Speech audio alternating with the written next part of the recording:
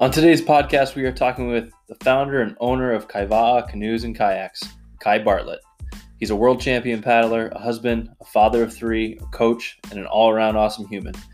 We talked about the history of his business, boat design, training programs, life balance, nutrition, and we only scratched the surface. We hope we get to chat with him some more soon. Please enjoy.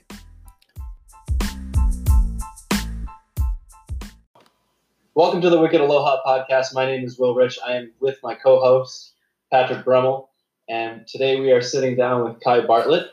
He is the founder and owner of Kaiva'a Canoes and Kayaks and multiple world champion.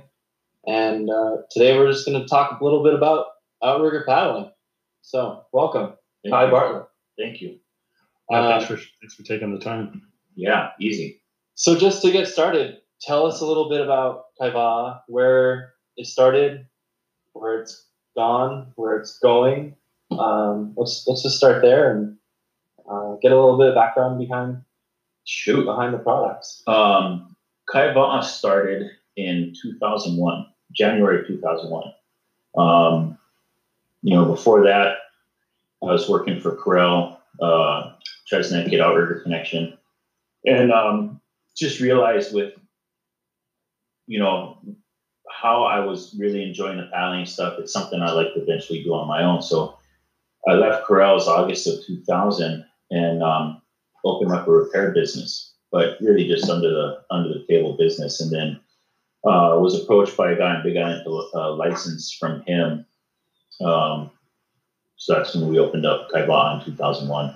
And that was here on Maui? No. So we opened up in Waimanalo. And for me, it's like starting a business. I want to start small, so I didn't have a bunch of debt to start with. And so I borrowed a couple bucks, rented a cheap old chicken coop florist spot where they used to grow orchids, and started from there. So my shop rent was like $400 a month. Wow. Yeah. Imagine that. Were you living in Outrigger Connection was out of Kailua, right? Were you on Oahu at the time? I was, yeah. So I was born and raised in Kailua and grew up most of my time in Kailua, but lived on the off islands. Okay. Lived on Hawaii for a bit as a kid, Maui for a bit as well, and then back to Kailua. So graduated from school and all that in Kailua.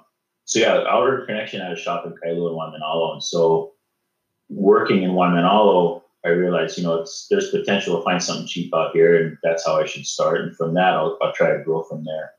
And so it was a pretty rugged shop that we started in, but we're doing 2 boats a week and turning things around. So did you say you bought the molds from somebody else, or are those ones you made yourself?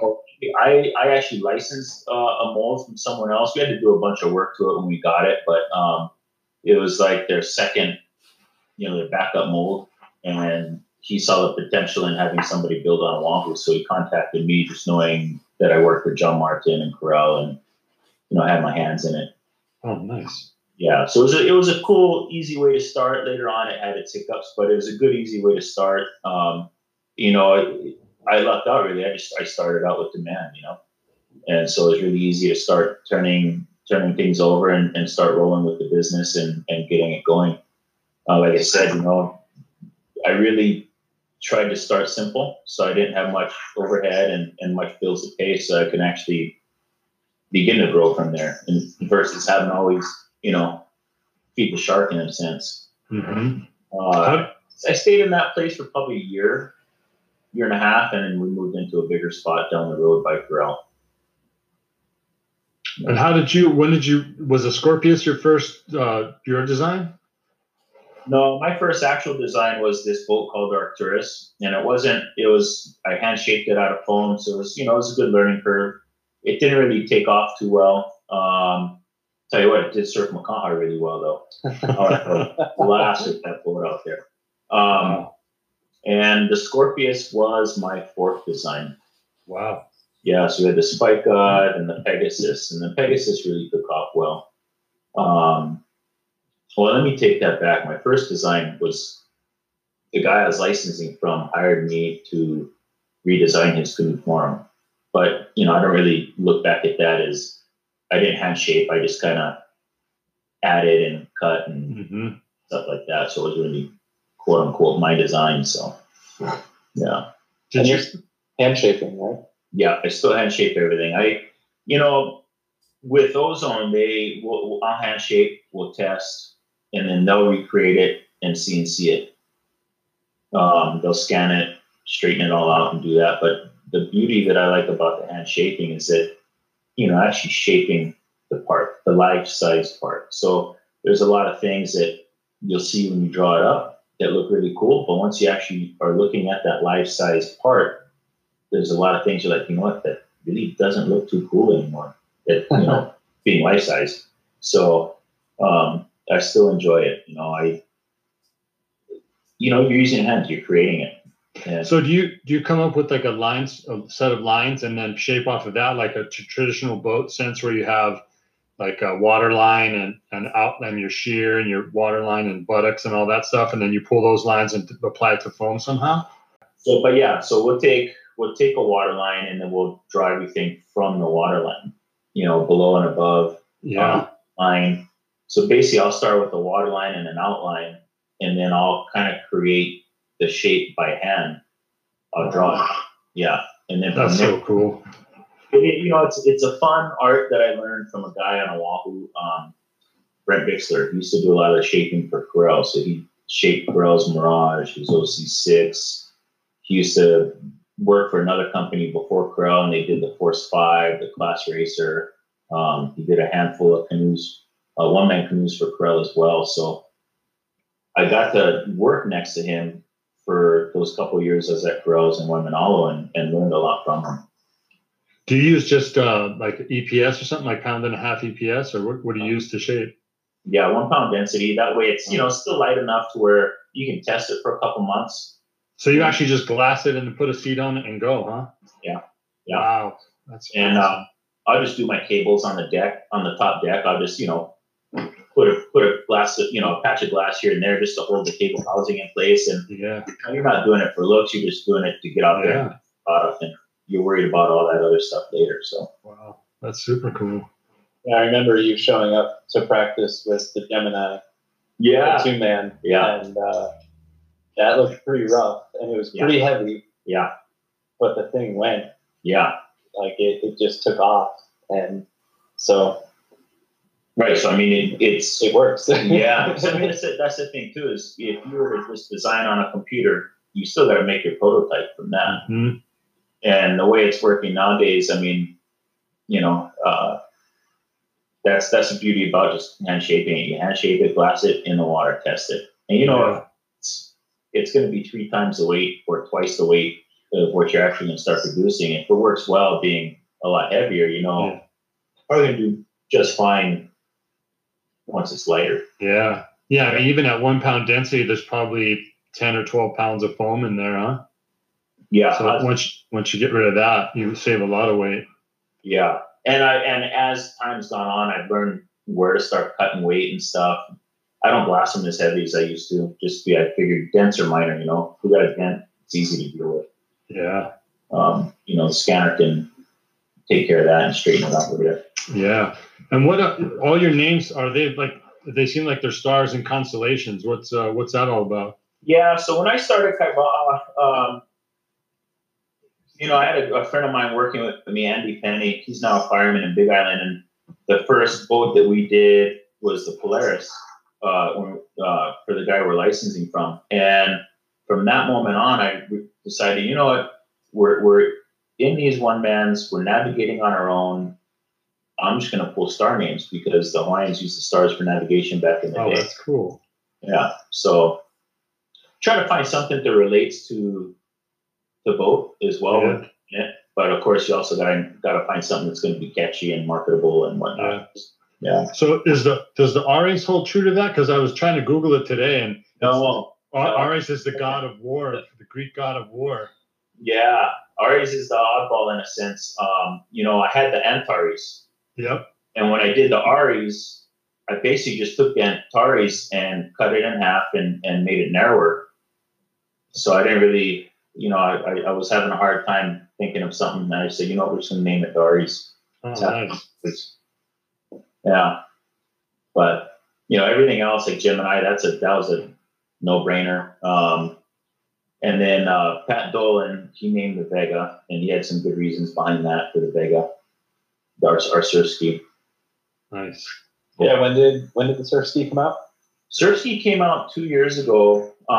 Well, the Ozone, the manufactured surf skis came out last year, but I had my plug 2 years ago, and actually paddled my plug in my first surf ski solo. Wow. Yeah, 40-pound plug. So I remember that. yeah. So that was kind of special as well, just paddling that foam block across the channel. That's so cool. It was super cool, and I think that made the race that much more fun for me. Yeah, I did the channel on stand up a couple times, and I did it on a board that I made, and I'm actually trying to compile a list of people that have done that on stuff that they've made with their hands, and just kind of. So maybe that's a future conversation down the road when I get out there. It'd be fun to just talk and figure out your motivations. I mean, there's really not much to talk about, but it's just kind of a cool shared experience. It takes it back to the old days when the guys made their own gear and just charged it, before there was any big commercial stuff. I know for like stand-ups and paddle boards, a lot of them probably paddle on foam boards. Yeah. But I don't know if I could probably have been the first to do that with a one-man or a ski. Wow. Just, they're generally hollow construction. Yeah. That's awesome. Yeah, no, I mean, that's why I thought it was pretty classic. But that's cool. Patrick, didn't you also make your paddle, your shorts, your Aloha shirt for after? Yeah, I made a bunch of crap. I was having a pretty creative year that year. The paddle ended up breaking before I got out there. I was testing it and it snapped on me. So I made it too light, so I just scrapped it and brought another one. But I made my own shorts and an Aloha shirt and all this other stuff. And ended up the second year I actually went to a ukulele building class over by the prison by somewhere about by the airport in Honolulu, and made my own ukulele, which is sitting right there. It's pretty classic. Yeah, it's pretty funny, man. But when did going back to the outriggers? Who was it? Kamanu that came? Were they the first guys to go away from that big banana ama and go towards the real flat one? Was that the Pueo boat that did that? Well, the first ama that I was making was Wilder Canoes was more mellow as well, like that. Oh, nice. And then people started going more curvature, kind of following the 6-man ama look. They're worried about tracking and stuff in the ocean, and because. So you think about back in the day, I mean, our first flat channel was 2007. I know there's been some down the line, but I started in 97, not doing solo. I started doing my first solo in 98, but we had windy channels all the way up to 2007. That's 10 years. Wow. Yeah. So then from that point on, it's been kind of hit and miss. There hasn't been any. The only consistency is it's been hit and miss. It's like you got a flat one, you got a decent one, now another flat one, or 2 flat ones in a row. And so Kamanu in the recent days has been the first to come out with that lower profile ama. Well, I take that back. Even the Hurricane had a low profile ama. Oh yeah, that's right. Yeah, and then Kamanu came with theirs. So I'd say maybe Mike Giblin would have been the first to do that. And he's the Ozone guy, right? Or he's involved with that? Yeah. Yeah, so Mike Giblin owns Ozone. Nice. Yeah. That's cool. And then, for us, it's just trying to find an ama that wouldn't really control your surfing for you. So, it was a fun challenge to try to come down to that low profile ama, but also have something you could be loose with. Because the problem with some of those low profile amas is they'll track a lot, which will hinder you from maneuvering in directions you want to go sometimes. So, yeah. It's just due to surface area. There's just more ama in the water, so it drags more. Is that, or it just tracks because it's the shape? More, yeah. It could be the shape as well. Oh. Yeah. Yeah, but yeah. So some of them track, pretty well. So they just hinder your maneuverability. Nice. Where you got to do a lot more body work to get it to maneuver. Keeping it left, but not, and yeah. And I was watching that video you did on trimming your RAs the other day, and you guys have the indexing button in the back, whereas those other guys have the Yaku just goes in there and they have a tightening screw, right? So it's unlimited. Mm-hmm. So how do you trim your boat? Do you kind of shoot for a flat level hull across the gunnels when you're sitting weighted in flat water, or do you lean it to the right, lean it to the left? You know, a lot of me trimming my boat isn't just seeing how level I'm sitting. It's more just seeing how light the AMA is for me. Is it easy to control? Am I going to be really focused on trying to keep it down all the time versus getting good strokes in, things like that. You know, in the bigger boats, the 6-mans, you do that. You do say like a quarter bubble leaning in. Oh, okay. Type of thing. But yeah, with the 1-man, you know, it really depends on each individual's balance, because you can rig it level and it feels good for you in flat water. But once you get in chopping conditions and almost coming up above, you know, above you, how are you going to feel? Are you still going to feel comfortable with it or whatnot? So a lot of it's just going out there and kind of, that's what we're going to come out with another video or just a quick little edit. It's really just going out there and going with feel. What's comfortable for you as an individual? Because me, I'm going to have a way different comfort zone than you would. Yeah. And there's also guys that are either my caliber or even higher caliber that they don't even worry about it being tippy, so they'll rig it super stable. I mean, Pat Dolan's a perfect example. He's a kayaker and a hell of a good kayaker at that. He's done a lot of K1 in his day. He rigs his canoe the most stable you could even rig it. Really? When I'll go train with him in the relay or we'll race together in the relay, I have such a hard time because the AMA's so far than heavy for me, you know. I'm used to it being a little lighter. Yeah. Yeah. And I imagine with the surf ski, once you get that balance down, it seems like the outrigger is just there. If you can, I mean, could you paddle your outrigger hull without an AMA on it, being a good surf ski paddler? You know, the way the canoes are nowadays, it's harder and harder, I think, because the seats are higher. Or? Yeah, we raised our seats a bit, so you're a bit more off the water. You know, back in the day, I think, say like the Pegasus and the XS and those boats, it could have been a little easier to do that just because we're sitting a lot lower to the waterline. I have a feeling it'd be pretty difficult. I've seen some people do it, but it's not something you go out there and do for an hour. It's something you do for maybe like 5-10 minutes and you're done. Yeah, to win a bet. It would just be more beneficial for them to buy a Vega. Yeah, there you go. Perfect. Yeah.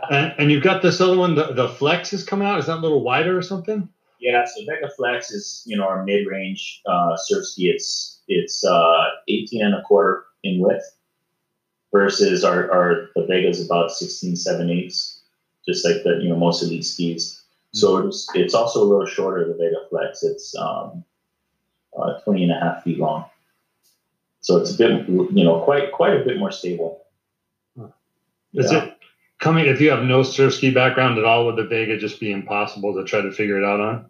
Yeah, I would say, you know, any of those elite skis are a bit more difficult, you know, especially nowadays. You know, back when I was really into, I should say back when I first started trying to kayak was 2002. And I mean, I think the skis were like 20 inches wide or, you know, 19. So it's a lot easier to start out back then. Mm-hmm. But, you know, local skis over here. But yeah, so now, you know, a regular Vega would be it'd be a pretty hard start. And, you know, maybe even the Flex would be for some, you know, just how agile they are. Is there any place you can demo them out there? Yeah, we have. Oh, okay, cool. Yeah, we have a Flex. And then as time goes on and the shipments come out, then, you know, our mainland distributors have demos as well, Australia. How many distributors do you have on the mainland right now? Mainland, we have Northwest, San Fran, Southern Cal, Midwest, Florida, South Carolina, and Philadelphia, Maine. And so then that's a good amount. And our Midwest guy covers just a wide range. He's from Wisconsin down to Louisiana. Yeah, I met him at Chattajack. He said he does a pretty good volume. Oh, man. Super nice guy. I got to paddle that Gemini. That thing was amazing. Yeah, Jeff's a pretty cool guy. Yeah, super cool. His truck must have some mileage. Yeah. He drives all over the place. It's amazing. Yeah, he seems like he's got a pretty good stoke for the whole thing. Yeah. I think for him, it's cool. He's got one man's, and now he's got the skis, so it's it's a full. Yeah. And he seems like he's got a pretty good bunch of guys throughout his territory. They're pretty into it. So. Mm-hmm. Yeah, I wonder what the downwinding on the Great Lakes is like. I bet it gets, if you get them the long ways with the north winds, it might get pretty amazing out there. I could only imagine. And he sent me some video of stuff on other good-sized lakes out there that looks super fun. Huh. But Great Lakes, that's one of my bucket lists. Really? Yeah, I want to do a downwind run on a Great Lake. That'd be amazing. There's a race now. I think they do it. It's stand-up. I don't know if it's all craft, but they started a couple of years ago. But there's a few guys now that are doing. It's the same weekend as the paddleboard channel race, but they go coast to coast from.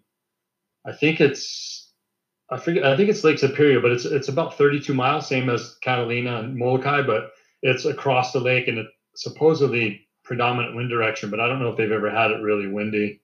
Yeah, but that would be amazing. Some of those lakes are long. Right up there, surfing the Great Lakes. Right. Because you think about storms that come through there, you sink ships up there. So yeah, I just always think about ocean conditions. If you got conditions like that, there's got to be something fun up there to be able to hit up. Absolutely.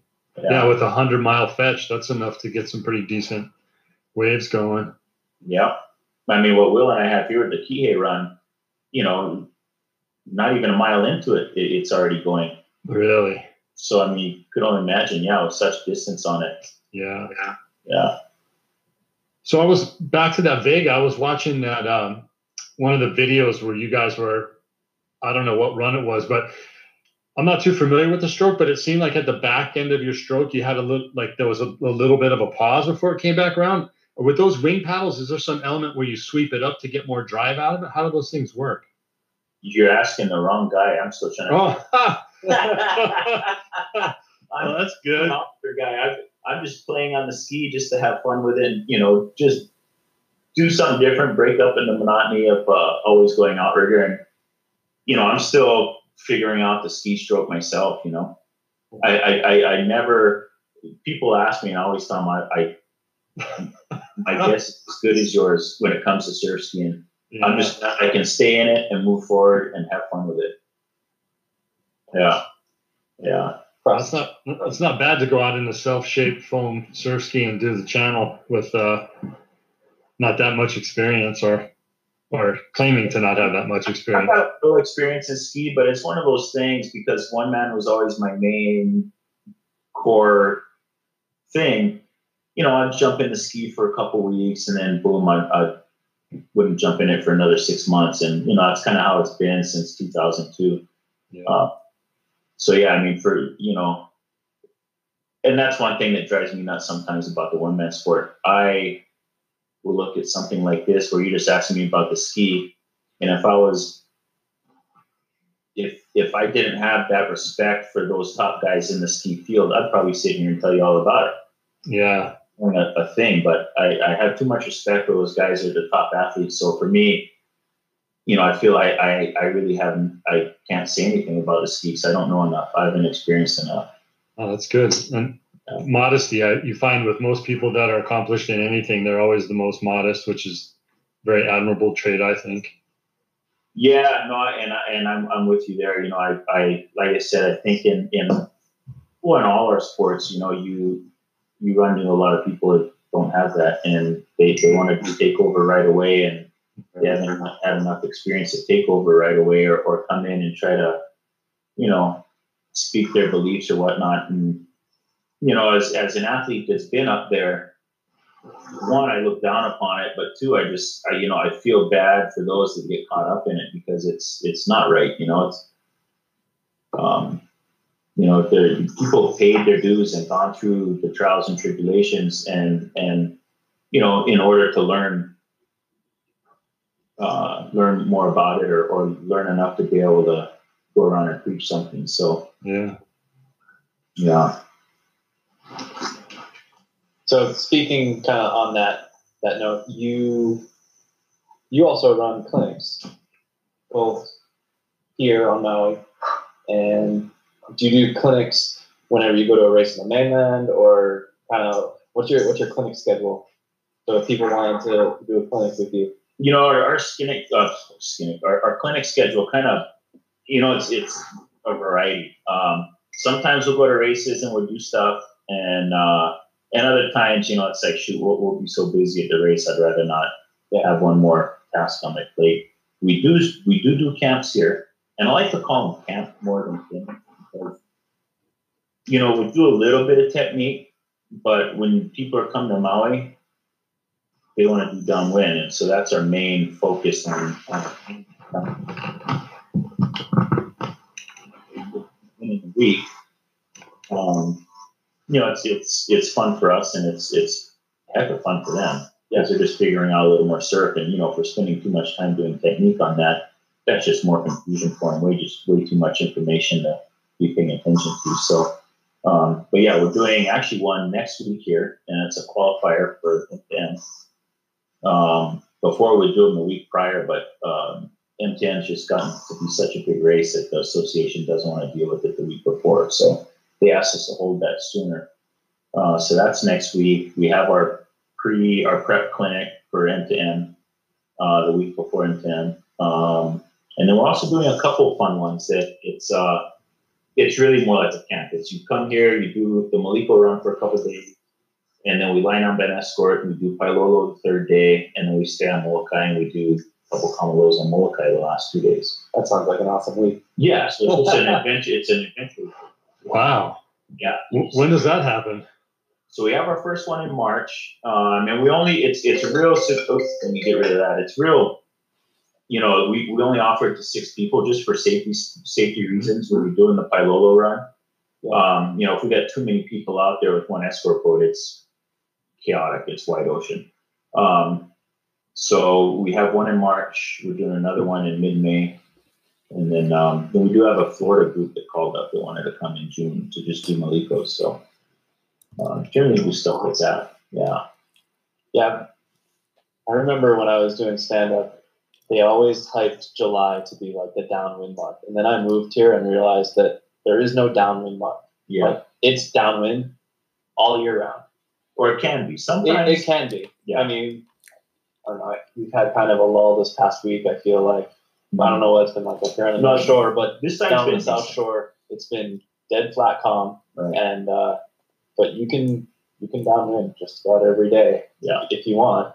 Yeah. If you want to find it, you can just go and get it. That's exactly it. If you want to find it, you can find something, because if the wind's coming from one direction or another, you'll find something if you want to go out there and spend the time looking. I think all the magazines and everything were just hyping July because there's like 3 or 4 races all in a row for stand-up. So they were like, "Oh, let's get everybody to come to Maui for that month." Right. Because then you get participation in all those races. Where if you look at the Hawaiian Atlas, June is supposed to be the most consistent month for trade winds out of the year. But you said it started getting inconsistent prior to 2000, after 2007. Was that just because what's the solos in May or something, right? Solos in May, and it's moved around a bit. It's back in May now. It was in April for a little bit. But yeah, it's strange. We've had like last May, the solo got canceled because we had 20 to 30 knot southwest winds, which was straight in your face. And then there's a big front that was going to come through the channel and just white out everything for about an hour and a half. So it's, after seeing how the day went last year, it's a good thing they did cancel it, because if somebody did go down, it could have been drastic, because you couldn't see further than 10 feet, for about an hour. And then actually one escort boat going back to Oahu after they canceled some imagine. And so imagine doing that for 32 miles into it. Yeah. No thanks. So the patterns have just been, it's been funky. The last several years, besides the cancellation, it's actually been more consistent. But we'll see how the rest of the season goes. You're doing it again this year? Yeah. I'll probably keep trying, until I just feel like, hey, that's enough. Do you have to qualify for that one? No. So yeah, for the solo, you don't really have to qualify just because you have your personal escort. So I think the theory is if anything happened, boats on the escort when you're promoting. Yeah. And of course, I think too with the solo, you're not just going to get somebody coming in that doesn't know what they're doing to do a solo, because that's quite a trek. Yeah. That's like baby. Where M2M, you watch all the videos of M2M, it's like, oh my God, look how fun it is, man. I want to go do it. Yeah. You don't see that in the channel sometimes. It's a super bump and, a little more technical. And so, yeah, I think you get less. Yeah, it's not always directly downwind. It's right. That channels, most cases, quartering, side wind. Yeah. Yeah. Where M10, you get that straight down direct shot. But that's what makes it so fun. No, that sure does. Yeah. So everybody wants to come be a part of it. Yeah, or some people kind of delusional that they can just come over and do it, and because there's a lot of people getting into the sport right now. Oh, there's a ton. I mean, it's it almost seems with the stand up slowly kind of declining. You're getting a lot of these people jumping to one man and realizing, wow, this is fun too. In the mainland, the sport is growing. It's growing pretty fast. Yeah. I mean, from what back when, I would say just in the last 4 or 5 years, it's just started moving. Yeah. Where before it was kind of a slow trickle in the mainland. Was that kind of a catalyst to move more towards ozone? It could be that it's just now canoes are becoming more accessible. To get them in their area, you weren't having to pay all this freight to ship them from Hawaii or whatnot. So it could be a big part of it. They're just they're more affordable now. I think too some people are getting into it and realizing it's an easy learning curve because you have the AMA for stability, and you can move pretty well on them. Even a beginner can move pretty well because they have pretty sleek canoes. Yeah, and more races are popping up, and I think just about every stand-up race that's on the mainland now, you can probably paddle on a one-man, and where it used to be, stand-ups were entering canoe and kayak races, right, and then they had their own races, right, and now one-mans are probably entering stand-up races, and they'll probably just soon be one-man races. Yeah, and for us, it'd be fun just to show up and do more races like that, along with the stand-up races, because you'll see some stand-up races in pretty fun areas, and you're like, shoot, I wish we could show up and do that. But it's like Gorge. There's a stand-up race there in August, and I noticed last year they allowed surf ski and canoe. I love the Gorge, so I go twice a summer now. But now, when's the paddle challenge? When's the surf ski outrigger race? That's in July. Mid-July, yeah. Mid-July. Yeah, right around the 18th. But when I saw that stand-up race in August last year, allow the canoes and surf skis, I was like, wow, maybe I get to go a third time. Because didn't the M2M race used to allow stand-ups? Mm-hmm. And now this year, or actually last year. They cut it. I think they cut it off 2 years ago, 2 or 3 years ago. They might have cut it off, maybe 2 years ago. But I remember like Connor Baxter when he was 14. Yeah. Like would come by, they'd let him start early, and would always come by on me. It's like, man, he's a little blonde kid. He's freaking up here. Yeah. Now we all know who he is. Yeah. But they used to allow him back in the day. But the race was also a lot smaller back in the day.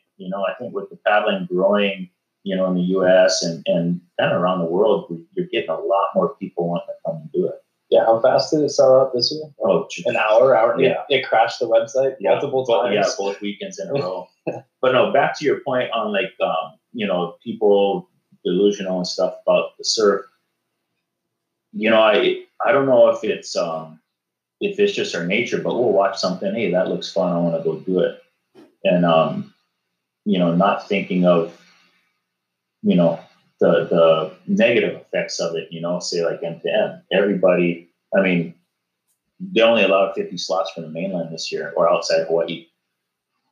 And so many people, they probably could have tripled that, for mainland people, because everybody sees the video, wants to come do it. But what they don't realize is it is a fun downwind run, but there's a lot going on out there, and if It's an open ocean. it's a big open ocean. Yes, Molokai is right there, and Lanai is right there, but right in the middle, there's a big open channel, and if you get blown through that channel and you're heading down, after that, it's over. For us as thinking safety wise on it, it's hard sometimes to tell people, you're not going to be capable of it, or you're not ready for it, and because they see the thrill of it and they want to do it. But the good thing is a lot of people come thinking, I want to start learning how to surf, and you get them out there like, ooh, yeah, maybe this is too much. And so, some people are pretty honest once they get to experience it for themselves. Yeah, I can't count the number of people I've had come out and be like, oh, I want to learn stand-up paddleboard, or I've stand-up paddleboard before on a lake. I'm going to go out today. Mm-hmm. And you're just looking at them like, nope. Yeah. And then they get out there and they're falling off the board immediately on their knees, sitting on their butt. Reality sets in pretty quickly. It is. And a lot of the time, it's sad to say, but a lot of times it's with those very little experienced people, because they just have, I did it here, I can do it anywhere. But it's like, dude, when you come to Hawaii or you're anywhere with ocean, there's so many other, factors to put into it. Is the wind come up? Wailea, perfect example. It looks great and glassy till about 11 o'clock, and then it's a darn hurricane after that. You see that? But if they don't know any better, they'll see the glassiness, go out there, and then they'll get all beat up once the wind comes in. And sometimes the wind comes in like that. Happened 3 days ago. Yeah. It was glassy, then light offshore down in McKenna, and then literally in 5 minutes it was blowing 40 mile-an-hour trades straight down. Yeah. 3-4 foot. Sounds like wind waves. It would have been perfect if you had the timing. It would have been a great run, right? Because it blew that short window. It blew for an hour hard, and then it just cut right off. Yeah. So a lot of it's just people not understanding the element they're getting involved in, and that's where. And then back to our camps. That's where what we try to do with our camps is educate them. I just had a game group here 2 weeks ago, and it was raging on the Maliko side. I mean, raging for our standards as well, which it was probably suicide for most of them, but they really wanted to learn surfing. And so a couple of the instructors that came with them, I invited them to come train in the harbor with us in the afternoon, just so they could go back and vouch for me why we weren't going and doing Maliko. And we're just paddling inside the harbor. And they were like, way too much. I was like, wow. All right. So how would somebody how can they find those camps? And can you say what's the cost of a camp like that? Or can you mention that now, or would you just rather do it online? No, I think the Pailolo one is $1,500 per person, but that's also because we include the escort boat. And that's 6 days? And that's 5 days. 5 days. No accommodations? No accommodations.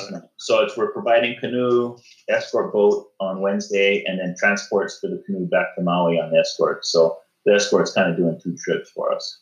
And do people have to find their own accommodations on the Molokai side? Yeah, or we can set them up as well. Okay.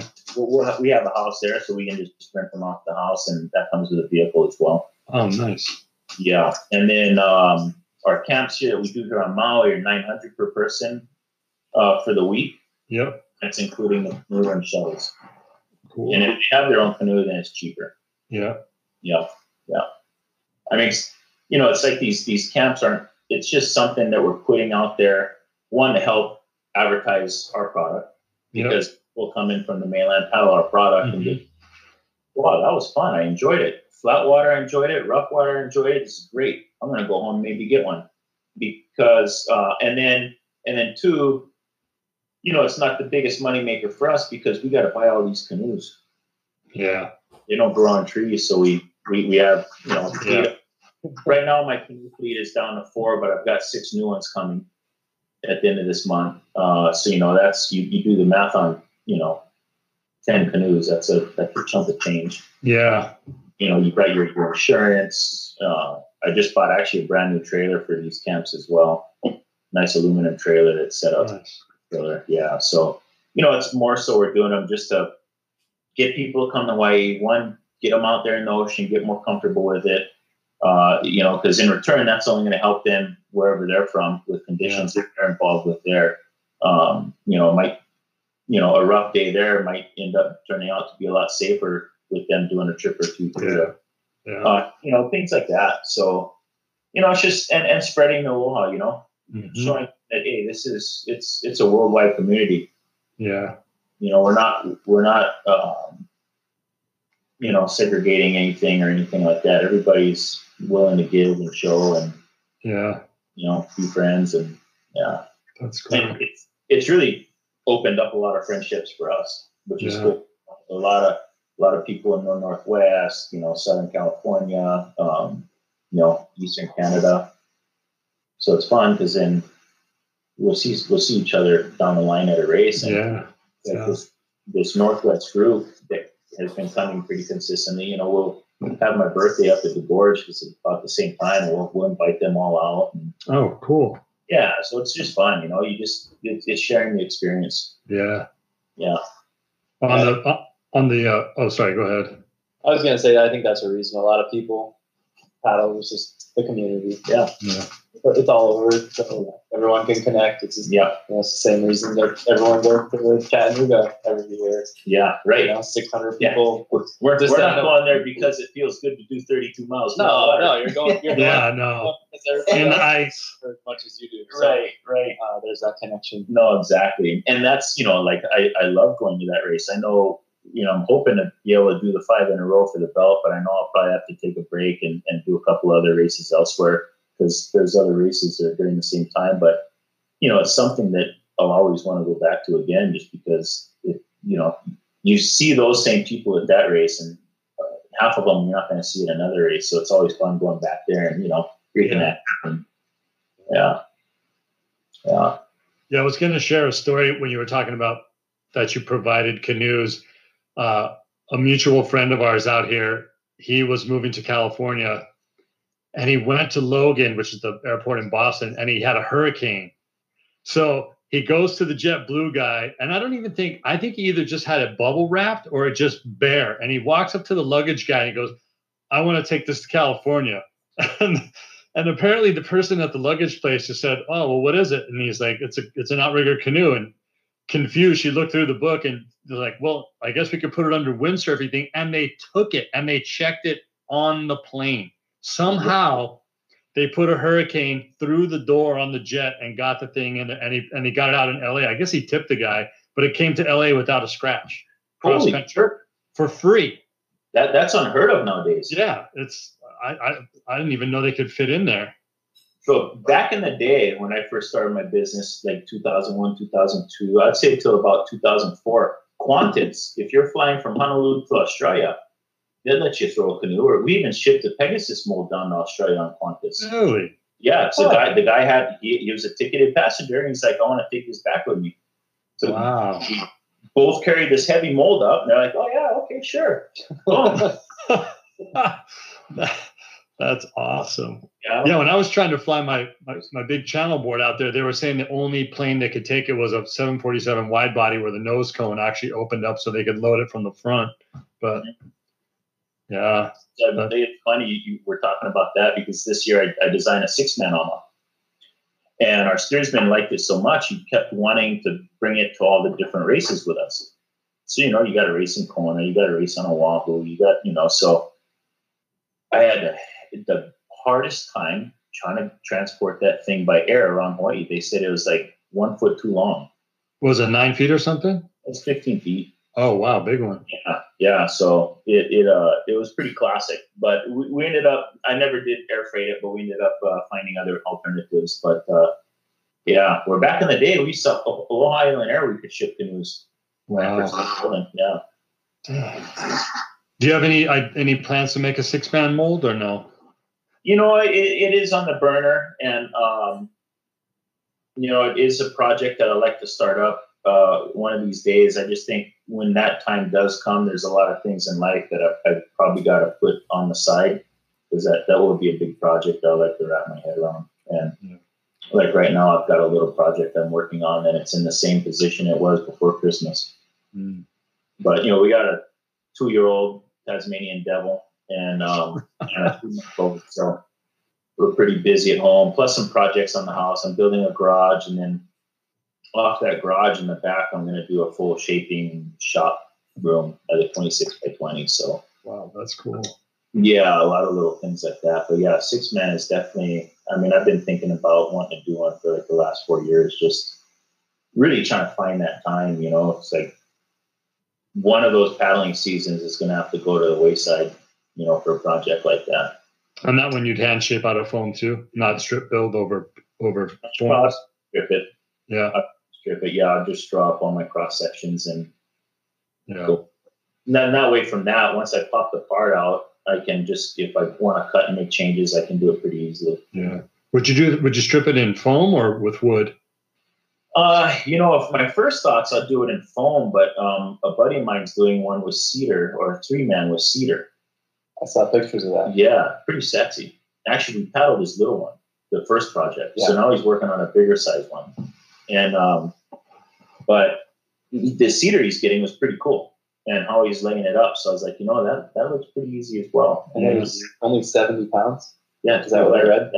Yeah. And it looks exactly like the 6-man that I paddle at work. Yeah, that's right. That's Yeah. a nice 6-man down there. It is. Yeah. So that's pretty cool. You're gonna need a bigger shaping bit. I will. I was thinking, you know, talk to a couple of people and just see if I could borrow an area for like 3 months and just go in there every day. And then once it's stripped, then I can bring it home and do the rest of the stuff at home. So how do you make time for training with 2 kids, a teenager? Teenager that's all in rodeo, by the way, too. That's Completely different that's sport. a full-time task there alone. Did you say rodeo? Rodeo. Whoa. Check that out. Yeah, we have rodeo out here. Yeah, high Yeah, school. you up in the hills there, Makawa or something? Makawa and Kula. Yeah. Nice. Yeah, they actually got a pretty cool. It's cool, man. It's cool. You know, they really try to, you know, the people that run it, they really try to keep it tight knit and family oriented and stuff. So it's cool. She enjoys it. She loves it. She's pretty damn good at it, even though none of her parents do anything with horses. But which event is she doing? Is she doing like the barrel race or the doing barrels, goat tying, poles, and then she just started getting into breakaway roping. Wow. Yeah. I grew up with a bunch of kids that did that in California. There was like the little cowboy sect, and then there was the vatos over here, and then it was like the wannabe surfers over here. It was Right. hilarious. But we all came together over beers, and it was a good crew, man. Yeah. Those guys No, are solid. You know, they got a good handful of girls that are all the same age. So I think, you know, they'll be pushing each other. If they all stick it out all the way through high school, they'll be pretty top notch, I think, just because they're all really good as it is. So now they're just pushing each other's envelope, you know, Yeah. event. Yeah. That's awesome. But to find and then my wife's paddling. She paddling again? Yeah. So she didn't do last year's channel course because she was pregnant, but she's on the Team Bradley crew for the 6-man women. So she wants to give it a good push again this year. So it's a fun juggle. Yeah. Yeah, it's a fun juggle. So what does that make your training schedule look like? You know, nowadays, you know, I'm 44 now, and for a long time, but you're still in the top elite tier. So I can be if I work at it. And you know, here on Maui, I'm still pushing with all these guys. I'm not sure where I'd be at this year on Oahu, but you know, I've kind of been preparing myself for this day, knowing that it's going to suck, but one day you're going to get a little too old to where you're not going to be as good, and you're just going to have to deal with it and live with it. And so you're never ready to deal with it and live with it. And I'm still trying to do as much as I can, but I'm also realizing that, hey, if I got to miss today because things are hectic at home with the kids or whatnot, and, you know, Mama's got to get her time in or whatnot, then so be it. Yeah. Where 2 to 3 years ago, you could, once I'm on schedule and it's my program, dude, I don't phase from it one bit. It's straight arrow all the way. No, I got to do this, and I'm going to do this at this time. nothing's going to be in my way. Wow. Yeah, but I think, when you're at a higher caliber, all those athletes kind of have to be like that to stay at that level because it takes a lot. Yeah, there's a certain amount of selfishness that goes into it. There has to be. Yeah. Yeah, and my wife's got several more good years in her. She's a bit younger than I am, so if she can get that crew again, then better her. So volume wise, what at that level? What are you talking a week, like hour wise? During the week, to be honest, like if I had a week the way I wanted to do a week, I'd probably do 8 hours during the week. But now I'm probably only getting, maybe 3, I'd say maybe 4 hours. And then a weekend I'll try to go get a couple. Yeah. Are you using the same program that we use at the Canoe Club? Yeah. So the Just Paddling program? Yeah. So I'm using Nick DeBetta's program. It's the Just Paddling program. And, especially for my time now, as I'm getting older and the family and stuff, it really just seems to suit my schedule well. It's a hour to hour 15, 3 nights a week. There's a little gym work to be done, but I can do that here at home. And then on the weekends, we'll generally go for a couple hours, find something that we can do 2 hours. Like last weekend, we paddled upwind for 40 and then turned around. But it's really, it's an easy schedule to go with the family because, it's 3 days a week, an hour. So you can I got time to smart them out. Yeah. So that's what I've been doing. Yeah. I know you haven't seen me at practice, but I am paddling. I promise. And that's in addition to gym work. No, and so like I've been trying to hit up the other guys too, because sometimes, the kids are home. When 2-year-old comes home from daycare, that's when things really start. The volume starts turning up in the afternoon. So I'm talking to some of the guys like Keku and Jacob Patello, and they're like, "Hey man, if you guys want to do morning sessions, let me know because mornings work so much better." But it's always nice going out with a group or someone to gauge with and push with, and so I don't want to give that side up yet. Not going out with anyone just because I've done it before and it's good and I've done it. It just takes a lot more discipline to pick those right levels or keep them. His mixed outrigger program, his stand-up program is pretty heavy on the interval stuff. Is it the same with the outrigger program? It's pretty much the same. So the 3 days a week is all interval stuff. Yep. Yeah. And then, so, there was several ways I approached it. Last year I did, I basically stuck to that and did, longer weekends or whatnot. And then the year before that, I'd go in the mornings and then I'd do those with one of the firemen in the mornings. And then I'd go in the afternoon and just go easy with the boys while they did it. Oh, nice. Yeah. And then, so I was getting a little extra time in. So I'd play with it. Just when I can get the extra time just to get it. And at your level, do you just go off perceived exertion or do you use a hard strap?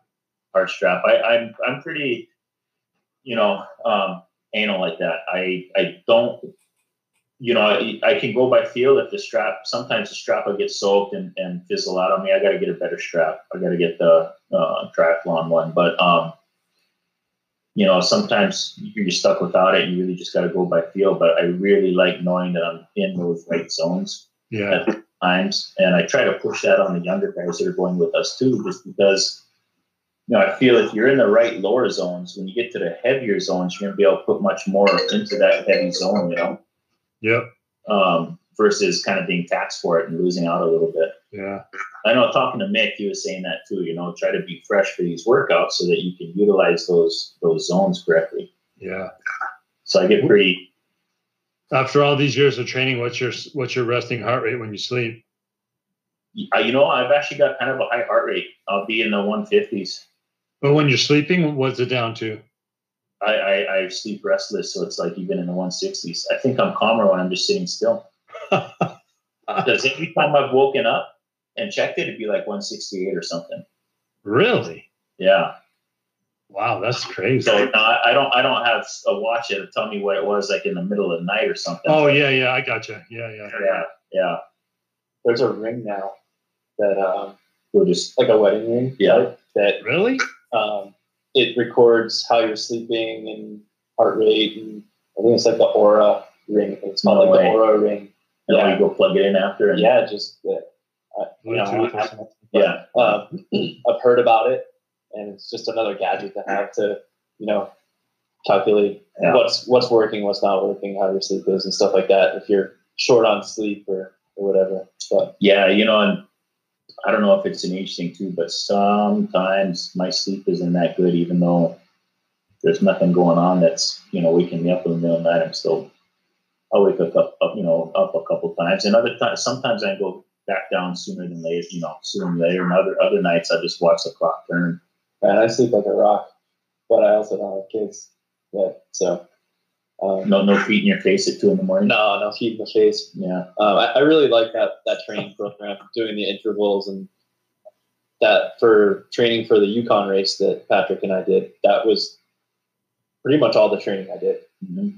Was so, that those hour to hour and a half pieces broken up into different intervals, but somehow it builds you to a point of endurance and everything where you can go out and do what we did. Mm-hmm. And then it's just a matter of calculating those other things like sleep and food and Right. sitting for 18 hours.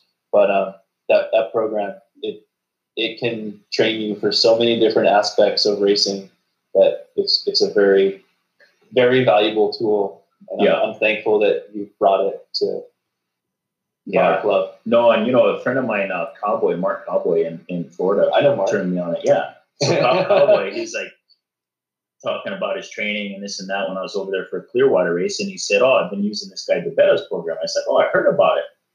And I know Mick from just, years of paddling. So I messaged Mick and he said, "Shoot, man, I'll set you up." So I was pretty stoked for that. And, but yeah, to your point, I really enjoy the workouts. It's actually fun. There's back in the day, there'd be some workouts you get and you'd be like, "Oh, this isn't going to be that fun." No, it's not fun because these workouts are easy. The last one last week, the third session last week, kick our butt. It was just the way it structured it. It's kind of like it keeps you interested. It keeps you interested. It goes by quicker than you think. And, by the time you're at your last piece, you're like, "Oh gosh, we're almost done already. Wow. Okay." But, they're not no slouchy workouts. That's for sure. How do you keep track? Do you just do it in your head? Like if it's 30, 15, 30, 15, you just got to do the math. Yeah, so I'm not another reason why I don't do computer shaping. I'm pretty illiterate on the computer, so I don't put it in. I don't program it in my watch or nothing. Nice. Keep doing the math upstairs. Yeah, that's good. What I've been doing is I have the bungee set up right on my front deck. Put my slippers in the bungees. I put my phone right there with the stopwatch going. Yeah, and so if it's like a 6-minute block, I know that every 6 minutes. Yeah. And it might be 1 minute at level 4, 2 minutes at level 3, 1 minute at level 1 or something. And so I just repeat. Yeah. I don't know if that was 6 minutes or not. Yeah. But whatever. Some of that level 5 stuff though is like 30 seconds, 15, 30 seconds, 15. So then you get into fractions of minutes and it just starts swirling your brain a little bit. Yeah. Yeah, you got to write it down too. Yeah. So it's like being a quarterback. You write it in permanent marker on your hand, and always just remember where you're at. Yeah. Like packing tape out, write the whole workout on the packing tape, stick it right in front of the footwells. All right. Oh, that's sweet. That's a great idea. No batteries to go dead. Yeah. No. Well, I mean, I put my watch on. That way I'm watching my heart rate, making sure I'm staying in those zones and whatnot. So you put your watch on the deck because you can't look at it when it's coming past. Exactly. Yeah. So I want it to be in place. Yeah. Yeah. But yeah, no, it's definitely back to the original question. It can be a juggle, but I think if you're having fun with it, it's not like a juggle that's draining you. It's not like, oh God, you got to go now, then I'm gonna go. It's it's fun. I know my wife's enjoying it. She's getting back in shape. Baby's 3 months. She's loving it. And for me, it's I get to go see my friends every every 3 afternoons a week. Yeah. So yeah, Probably helps a ton that Kaya paddles. it definitely helps. And she understands. Yeah. She also competes at a high level, so she understands kind of where your head is at. And Definitely, it's very nice to have a support system. Yeah. That can operate at your level and know what you're thinking. Yeah, because I'm fortunate with that too. No, exactly, and I mean those who are got to be thankful for it, and because I've been in relationships in the past where, when I was younger, where they didn't paddle, the girls didn't paddle, they just couldn't understand why I wanted to go out there and do that every day, and it was just always a hard battle. Yeah. So having a girlfriend or a wife that's into it just as much as yours, kind of a blessing, because then you both understand each other's needs for it, Yeah. And if everybody's needs are being met, then life's a hell of a lot better. Oh yeah. Yeah. Dinner at the kitchen table is a lot more fun. Yeah. Yeah. As far as like recovering from big workouts, big races, things like that, where are you nutritionally? And you take rest days. Yeah. What's kind of your program as far as recovery goes? Definitely trying to take rest days. Especially the older I get, the more you feel it. Not so much soreness to the muscle, but just the drain. You're physically drained. You're just kind of tired today. Where when I was in my 20s, it's like tired wasn't even part of the dictionary. Yeah. But nutrition, just trying to eat healthy. Get the proteins in there to rebuild. Definitely. I'm not super strict on certain things, and I kind of wish I was more strict because I'm sure I'd have a better recovery system going. But, it's just not eating, processed. Yeah, just crap. Yeah, not eating crap. Staying away from fast food stuff, staying away from too much sugar, things like that. It's like, the cupcakes will come out and I'd be like, no, make it right. Leading up to Molokai 6-man season, I'm super anal about what goes in my body, what I eat, to the point where the other guys in the boat are thinking, I think that like the night before channel this year, I just had giant salad, slab of fish on top, and they're just trying to carb load and everything. So I like leading up to a race like Molokai or solo or you don't have a defined diet plan going in, or to be honest, what I've always done in the big races where I know I'm doing mileage, and I'll just try to not overindulge, but make sure I'm feeding myself. Yeah. Again, nothing that's unhealthy, but just trying to feed myself so I know my body's fuel. I think we've had a couple conversations with different people, and I think every individual body is different and has different needs. We just spoke with world champion stand-up paddleboarder who's vegan. So needs are completely different than your need, right? And her body is processing things differently than your body is, and so I think that's kind of where I'm at when people are questioning what I'm eating. It's like, well, why are you eating this? Oh, because I know it's going to help me later. Right. Exactly. Yeah, because you've been living in your body for 36, 7, 8 years, right? So you know it works. And it keeps it ticking. Yeah. Well, where are you getting all the protein? It's there. Yeah. Trust me. And little things like that. Just trying to work up different proteins. I would like to step back from more meat and find more plant-based proteins that help me, keep the body up and running. So I've been forcing myself to eat certain things that I not like eating because I know eventually they got to be good. It's got to taste good. It's not pleasing. I didn't like the texture as a kid, or I didn't like the taste as a kid, and it's kind of stained me that way, where I've always had that, oh no, I don't want it. But now I'm starting to know, let's put it in this, let's put it in that, I'll mask it. And actually sometimes like, damn, that's actually pretty good. Yeah. So. And taste buds change. And taste buds Oh, do yes. change, yes. Because I tell you what, I used to love black olives as a kid. I can't get near those things now. I don't like olives either. I started liking pickles though in my mid-30s, which was weird. I never thought I'd see the day, but I love pickles now. Oh, same, man. Yeah. Pickles, pepperoncinis. Yeah. Yeah. I'm actually starting to like a little bit of jalapeno here and there on just a touch of something spicy in there, like jalapeno. Mhm. Or before I just, Yeah. yeah. I got into some habanero sauce last night that, man, I thought I was going to stop breathing. I put a little, just, not paying attention. And all of a sudden it's like, oh man, starting to, like, lungs are convulsing. Like, oh man, but wash that bottle, put that thing in the trash. Yeah. Now, another thing I try to stay well away from is like the sport drinks out there, just because I think a lot of them. So much sugar. Oh, so Yeah. bad. So bad. So one thing I never thought of until I started paddling with you guys was Pedialyte. And I noticed that a lot of you guys on Team Maui Gym get into the Pedialyte. Yeah, so it was kind of it's a bad and good. Because I think a little bit of Pedialyte's good, especially like the non-flavor. But the flavor one's got a funky sugar in there too, so too much of it I don't think is good. Yeah. So, they have sucralose in them. Yeah. And I think your body needs sugars, but excessive certain sugars can stay over. Yeah. I've been on the liquid IV. Yeah. That's nice and tasty.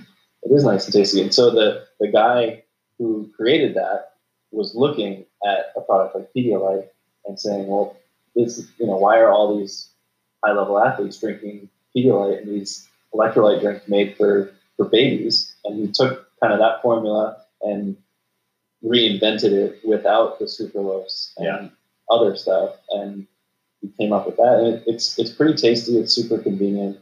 I don't like all the packaging, but that's right. A whole other thing. Yeah, but it's America, man. It's America. It's all about packaging. Yeah.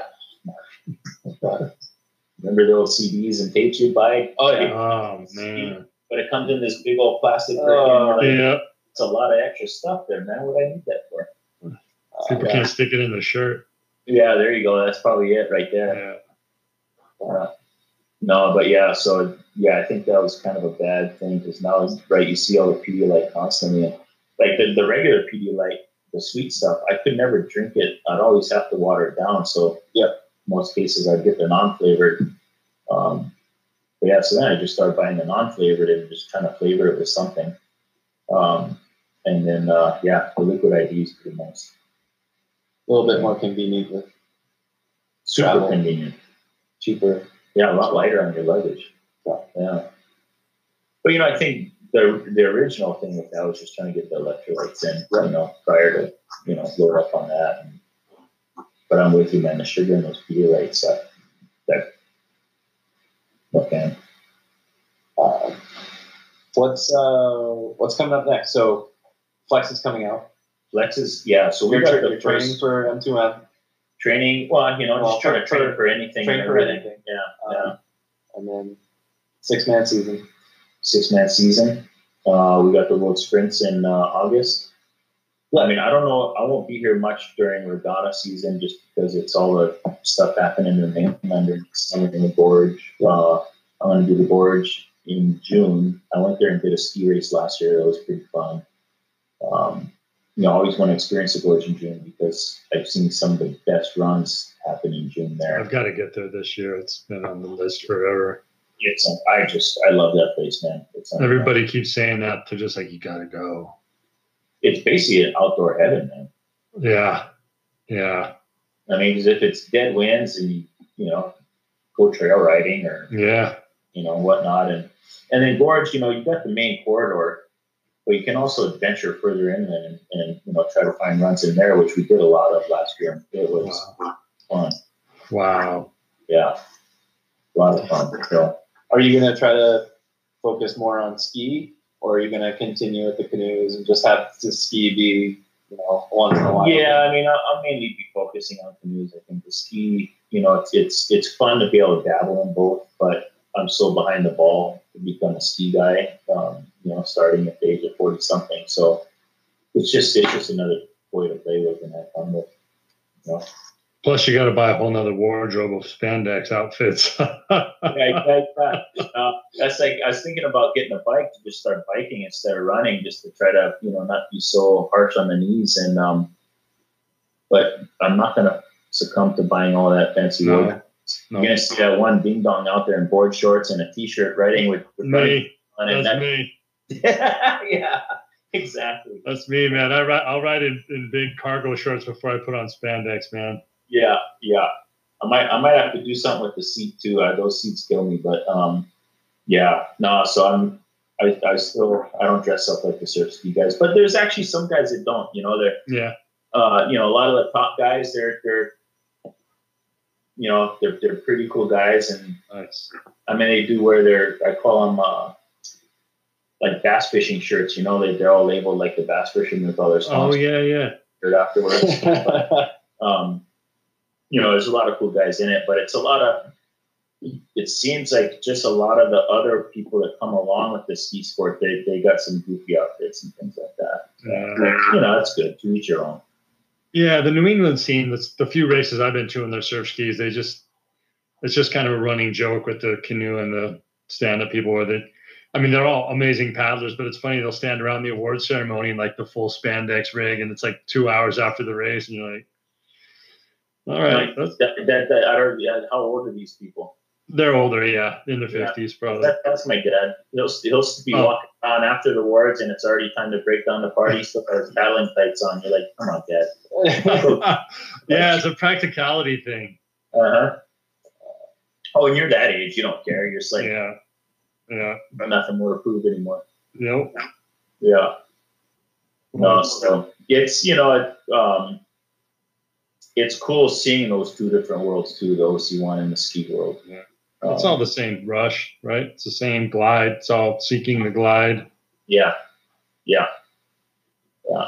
So kind of in closing, I guess we're getting up there, but just one last question that I would have, if being at the level you're at and being a teacher of camps and stuff, if there was like 2 or 3 things about catching bumps, like if you're at this level of a concert pianist and someone's like at the level of like they've been playing a couple of years and they basic understanding, but are there a few key things to look for when you're catching bumps that you can just break down, like don't drop fully into the trough, or do you have any little tips? Or yeah, for sure. One thing I always try to tell people is patience. And that's also like technique as well with your stroke, because if you're rushing your stroke, generally it's going to be sloppy in the front. Same thing with catching bumps. If you're just trying to catch every little bump, you're just going to spin your wheels and you're really not going to go anywhere. So having patience and choosing one to catch and writing it out.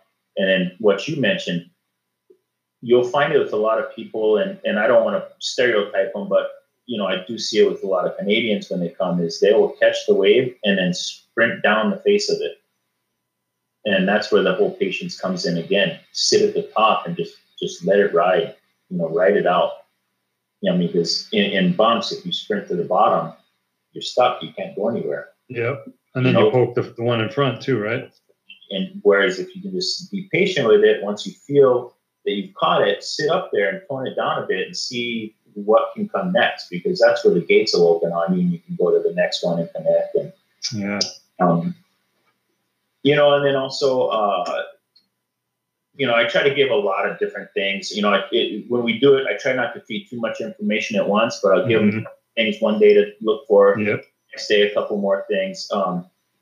But your vision, keeping your vision, 20 feet out from your nose, and at a 45 to the left and right, because anything within that zone is doable. A lot of times the beginning paddlers, one, they'll either sprint to the bottom and get stuck, or two, they'll just focus too much on what's happening right in front of them, and they'll miss out on the little things happening on the side too that can contribute to more riding. Yeah. Awesome. Those are huge. Thank you. Yeah. And it's just, being aware, trying to be aware. A lot of things I'll tell people here is, scout your area if it's new. Scout that coastline, whether it's a lake or a river or even ocean, just so you can kind of give yourself a little heads up of, oh, look, if there's a little point that comes out there, and little shallow spot or something. Yeah, it's anything like that, or like say on Maui we've got Kanaha, and if there's a swell, you can get smoked over there. Yeah, so that sandbar that comes out off Kite Beach there, right? Yeah, it goes out. So I just knowing your surroundings, so you get out there and you're a little safer, more comfortable knowing what's going on. Cool. Yeah. Nice. Yeah. I think my final question, kind of along the same lines only, but for six man. I've probably heard everything from you 100 times, but other people haven't. So if you could, one or two bits of advice as far as six man paddling goes. Six man it's unique. Because there's quite a number of clubs popping up on the mainland. Mm-hmm. People who want to paddle six man because whether they're from stand-up paddle boarding and move to one man, and for whatever reason, there's more and more six man teams showing up. So for those beginner six man paddlers, for the beginner and even the more experience, it's you've got to remember with a six man, it's a team effort, and you all got to work together. We always got to say quote unquote together, because it's just not all six people paddling, but trying to make the six feel as one. So it's really actually a killer form of teamwork, because you all got to be backing each other up, and you all got to be on point with each other. If one guy's hiccuping, that's just going to kill the stride. So, it's probably even good for corporations to do their little team bonding kind of six man, because it takes all six. And I think for beginners, or, if you're an athlete coming from something into the six man and you're all tip top in shape, you might come in and think, well, I'm going to be the hero of this boat. I'm going to make things happen. And what people got to realize is in the six man, there's never one hero. There's going to be six, or there's going to be none. So you're not going to come in and be He-Man and make the boat go faster. I can guarantee if you are that guy, most cases you're going to come in and you're going to make the boat go slower, because you're trying harder than the other five, which is causing disruption to the flow. Wow. So it's a lot like music in a way, huh? Like a little orchestra, six people, if one guy's off, it's just a train wreck. Like a spark plug. Yeah. Yeah. Plugs are right, you're rolling. One plug's you feel it. I like that. Spark plug outrigger. So that's the biggest thing we see, and it's the biggest thing, Will knows, it's the biggest thing we try to work on with our group is it's teamwork. It's everybody getting the same plant together, getting the same release together, the same return. It's really what it's about. You look at the best crews out there, there's a lot of them in really good shape, but they also most likely look the smoothest as well. Because they're utilizing that, Yeah, the blend. I remember back in the Lani Kai days, it's always about the blend. You don't want to fuss with the blend, because the more you blended, the easier the paddling got and the quicker the speed got. It's like once the blend's off, then you're always trying to fight to find that speed again or that blend again, and it's just using up more energy and whatnot. Well, I'm very thankful for all the knowledge that you and Kekoa have put on myself and the rest of our team. It's been fun, and what's really cool, man, is like you got a lot of these guys that preach, I'm the best coach out there. I'm a top coach or whatnot, and who's been coaching us before? You never hear him going and preaching about who he is or whatnot. No, it goes back to it's the humility that Patrick brought up earlier. Yeah, it's great, and it's also been fun for us. We got a bunch of guys that are hungry. If it wasn't for all you guys and all of these other young guys, we'd probably be just doing our 40s thing by now and having fun. But we can't, because you guys are still around and wanting to go, so we still got to hang up the young boys. So well, some of us are also pushing 40, so all right, we'll have a good 40s crew then coming up. Some of us are getting there. A few more years. Yeah. Well, thanks for taking some time. And Yeah, Kai, thank you so much for taking time out of your day to talk to us, man. I know you got a lot going on. No, thank you. Thank you, Yeah. guys. If there's any time you got other topics, I'm game. Oh yeah, we'll always have topics. We're gonna keep rolling. Yeah, when I get out there next month at some point, if you have time, I'd love to check out your setup and just if you've got any projects or whatever. It's just I'm fascinated by that stuff. Yeah, I've got one project. I haven't touched it since before Christmas. Christmas, yeah. I have to, like, my game plan was to go out there this week and at least cut the outline so that I can start putting everything else in my head. But it's fun, until I get my garage set up. It's just this big old 30 by 14 tent in my backyard, but it's great. Nice. I love it. Yeah. Well, if you need any help, man, I'm a 25-year carpenter, so I'd be happy to help you out. Throw a couple days your way. Huh? You watch out. Yeah, I know. Be careful what you say. Awesome. Yeah. Right on, you guys. All right. Yeah. Enjoy the rest of your days, you guys. All right. Yes, sir. We got Monday training tonight. See you soon. All right, man. I'll talk to you guys. See ya. Take care.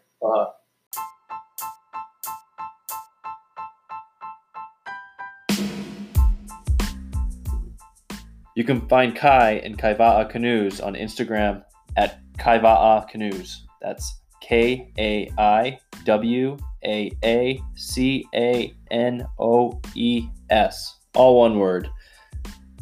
He's also on Facebook. And the website is kaiva'a.com. That's KAIWAA.com. Thank you so much for listening and all the support. We are so grateful for all the feedback and messages we have been getting, so please keep them coming. You can also follow us on Instagram at wicked.aloha.podcast.